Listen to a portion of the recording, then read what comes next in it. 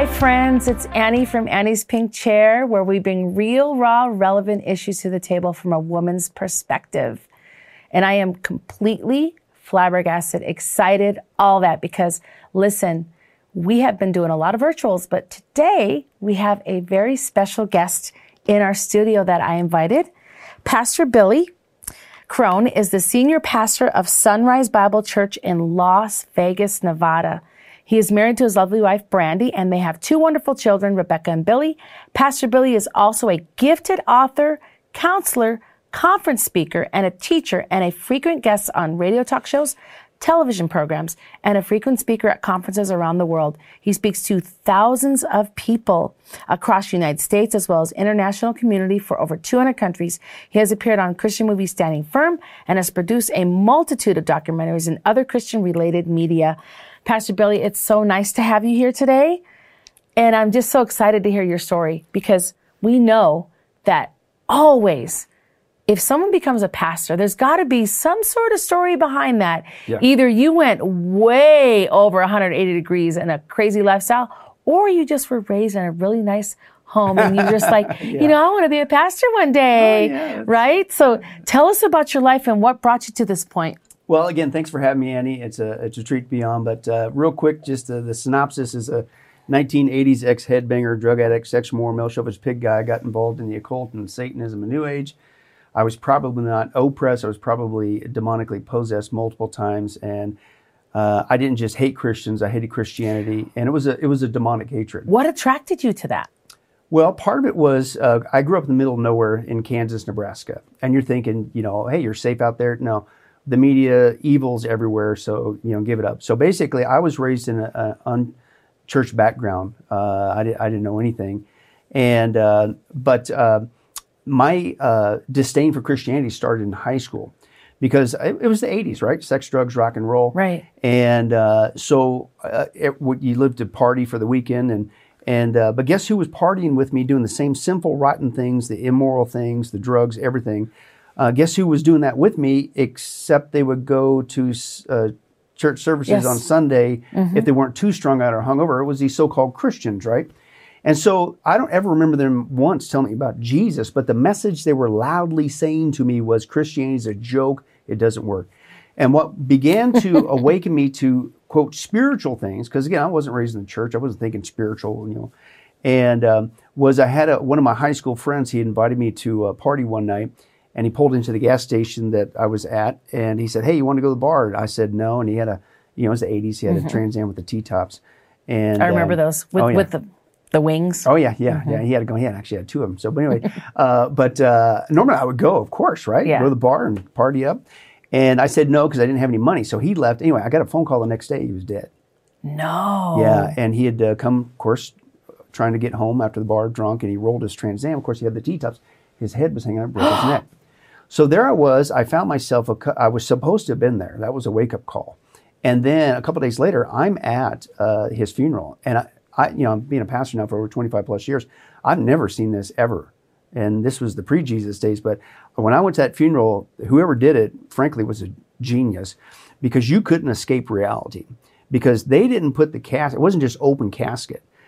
And it wasn't just hidden away into the sanctuary, it was right there in the foyer. As soon as you opened that door, there it was. Nobody could miss what the message was. The message, and it was loud and clear to me.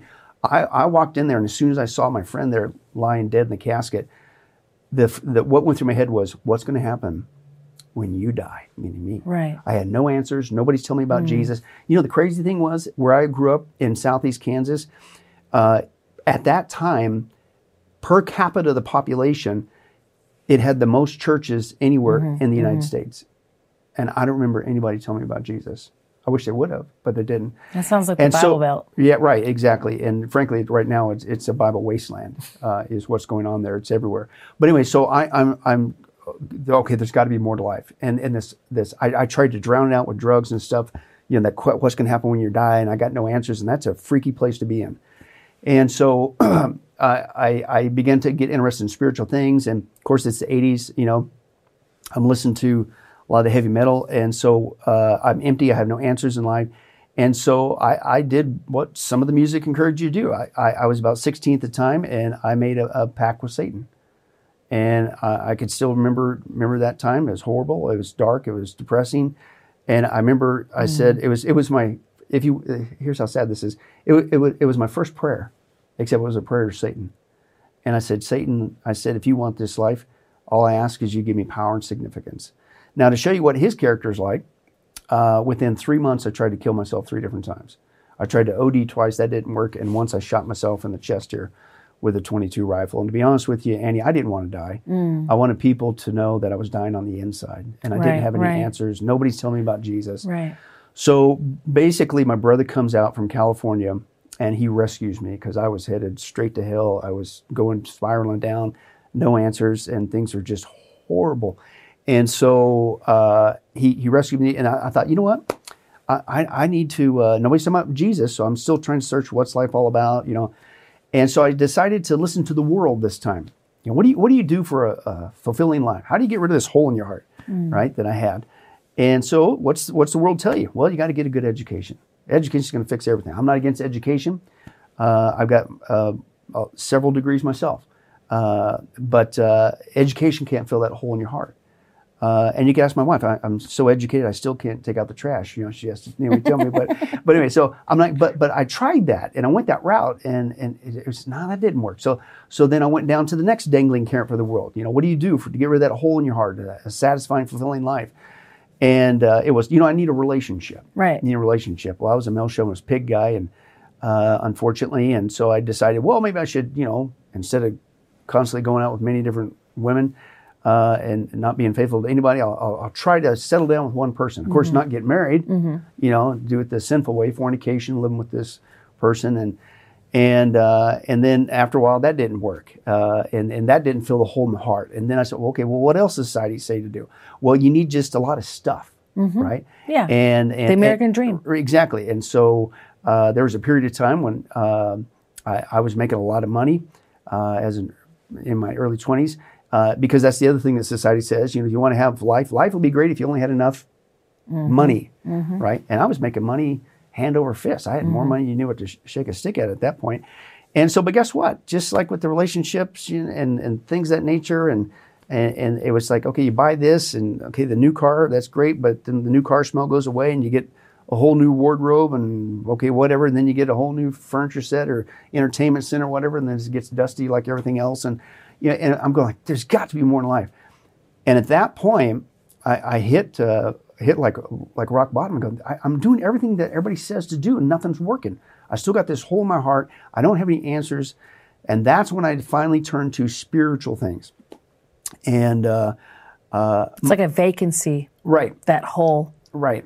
And unfortunately, again, I wasn't going to turn the Christian route because I was convinced that Christians were a bunch of dumb, duped idiots that had to have a book tell them what to do. They were brainwashed. And I was much more intellectually superior than that. You mean mass formation psychosis? Yeah. With the Christians? Yeah, exactly. And but then the irony, of course, is after being saved, then this is the only book, the Bible, that unbrainwashes you from the brainwashing you receive from this world. Renew your mind with the Word of God. That's 12, right. That's right. And so, but anyway, so I wasn't going to go down the Christian route because that was my conception of the Christians, the hypocrisy I saw growing up. So I went down the spiritual route. And that first journey was I had a roommate that turned me on to Anton LaVey, the Satanic Bible. Oh, yeah, the Satanic Bible. Yeah, that didn't help. And there's a Satanic Church, too. There's 2 of them, I think. Yeah, and so that didn't help. But that wasn't enough. So then I had a coworker who witnessed to me. Wasn't a Christian, unfortunately. I wish Christians would have witnessed to me back then. And what did they witness to you? New Age. And okay, so I want to just clarify with you, because witnessing in the Christian language, and it's, I know what that means. Let's just say if someone's listening or watching right now, what does that mean if you could describe it? Like, yeah, witnessing is simply telling somebody about Jesus. Right. That Jesus has come to save you from the penalty of your sins, namely hell. He loves you. He's willing to forgive you of anything and everything you've ever done.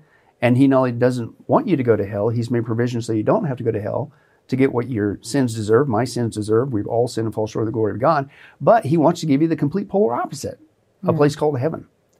and it's awesome. So that's witness. You just and that's why the word gospel means good news.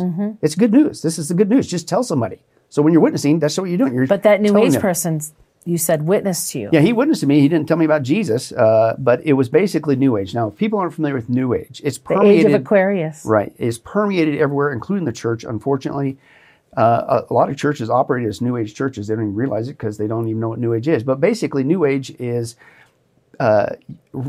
Genesis chapter 3, Satan, the Garden of Eden, the lie, that you'll be like God, decide between good and evil.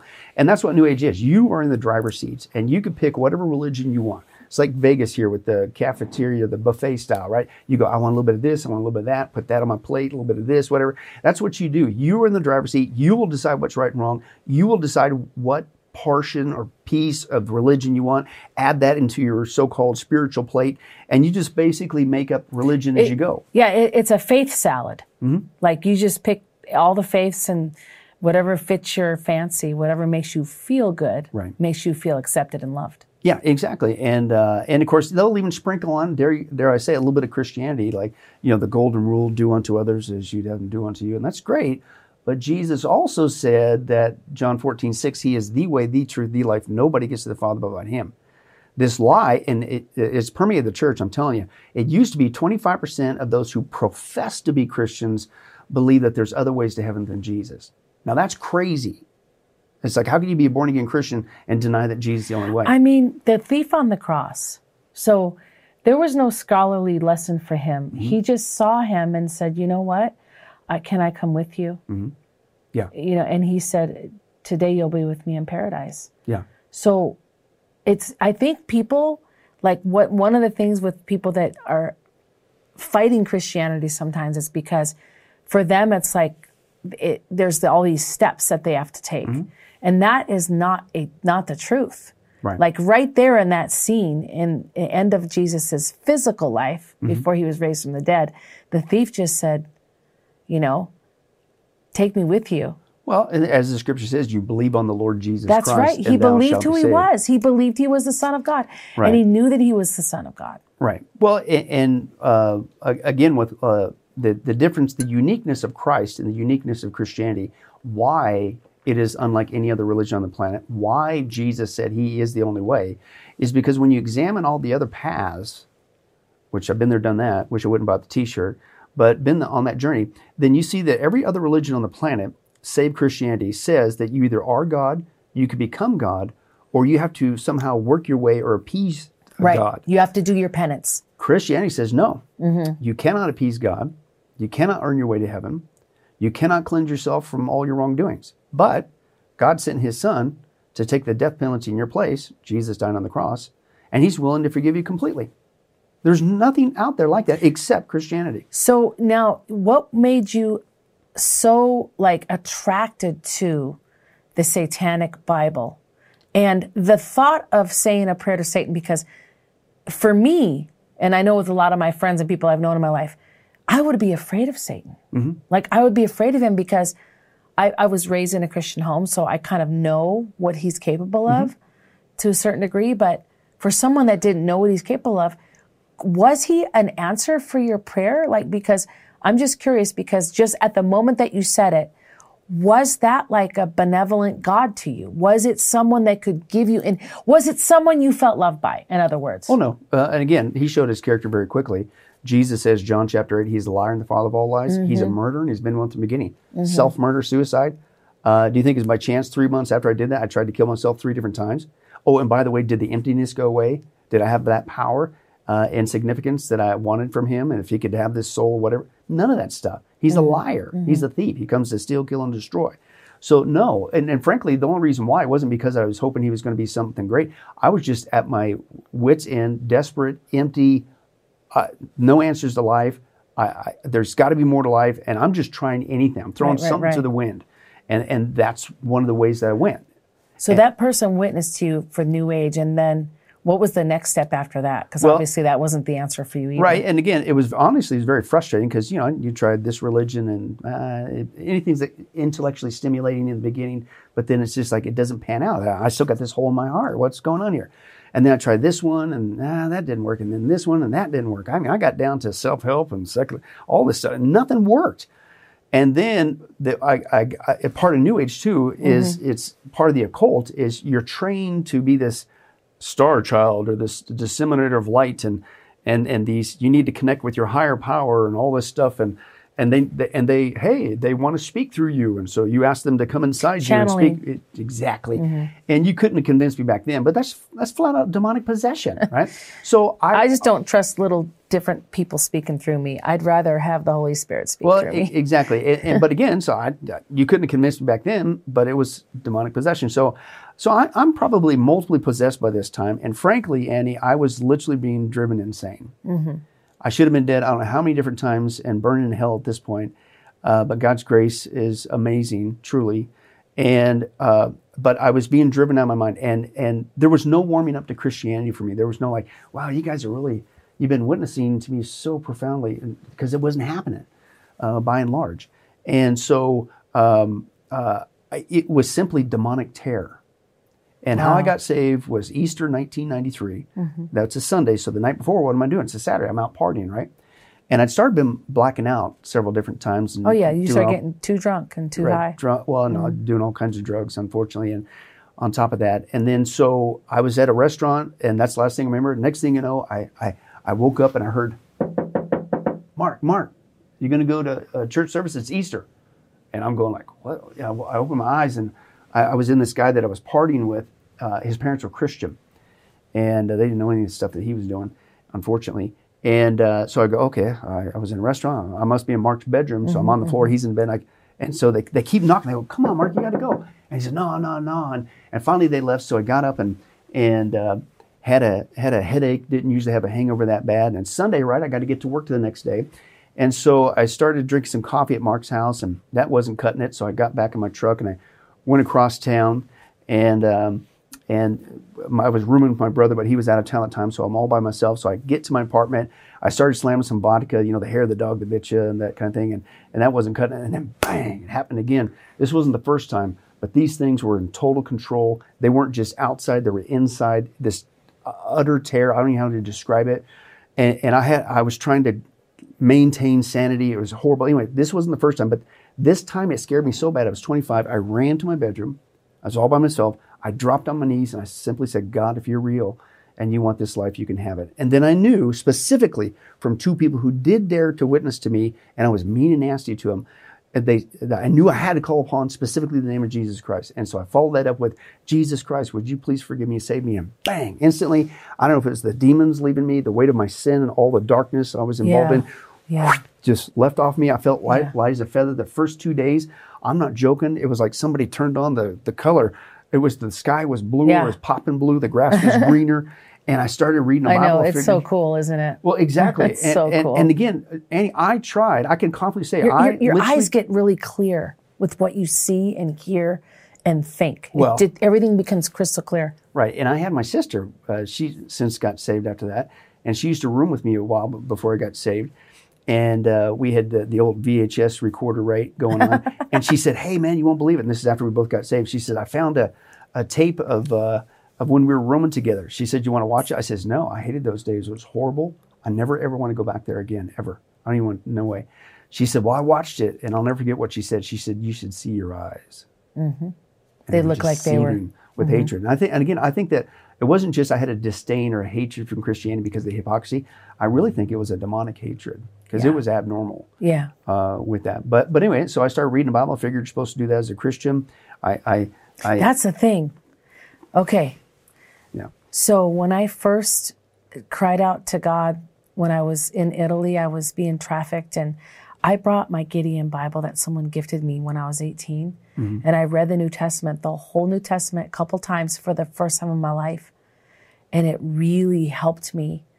And it made me so convicted. And it made me cry out to God and say, help me get out of this lifestyle. Yeah. Oh, yeah. I mean, to Jesus, I was like, Jesus. Yeah. I saw in the scriptures that he loved girls like me. Yeah. Well, and he loves all of us. It doesn't matter. I mean, man. And especially at Matthew's house, she comes in with the alabaster box. And exactly. We don't know her past, but we know she was sinful. Right. And And I was like, that's me, Lord. Yeah. That's totally me. Well, and the thing too is, like, I like to remind people to say, well, sometimes people can frankly get arrogant. They say, well, I don't have a background like Annie, or I don't have a background like Pastor Billy. You guys are, woo! I wasn't that bad of a person. What? Excuse me? Your sins were just as punishable as my sins. Yeah, just the pride. Right. And you may not be involved in what I was in or what you were in, but have you ever lied? Have you ever stolen something? And have you ever dishonored your parents? Anybody? Exactly. So, so people need to be careful about that. And, but anyway, I'm reading the Bible. I went to a church services. I figured that's what you're supposed to do as a Christian. I'm all alone. The Spirit of God should just lead me, right? In fact, the first day after I got saved, I got rid of all my New Age stuff, everything, the occult stuff. And just the whole second day I got saved, I'm just going up and down to the dumpster and just getting rid of it. And I figured, you're going to live for Jesus, it's all or nothing, right? Just like I was doing before, unfortunately, on the wrong side. 8 weeks after I'm saved, long story short, I'm in Bible college, went there and through seminary, things of that nature. I started pastoring for several years in Northern California, and then pastoring in New York, and then now here in Vegas for almost 11 years. So, How do you like Vegas? love it. Honestly, when we first came here, I learned the very first week this statistic: 95 to 96% people do not know Jesus Christ their Savior in Las Vegas. There's over 2 million people.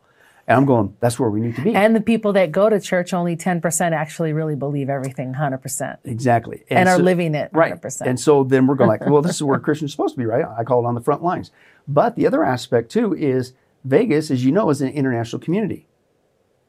Millions of people come here to Vegas all the time. Every month, God keeps bringing a whole new batch from around the world. So when you're sharing God's truth and the good news of Jesus Christ and the hope and forgiveness that we can have in Him, you're not just sharing it with Vegas. You're literally sharing it the world. God brings the world to you.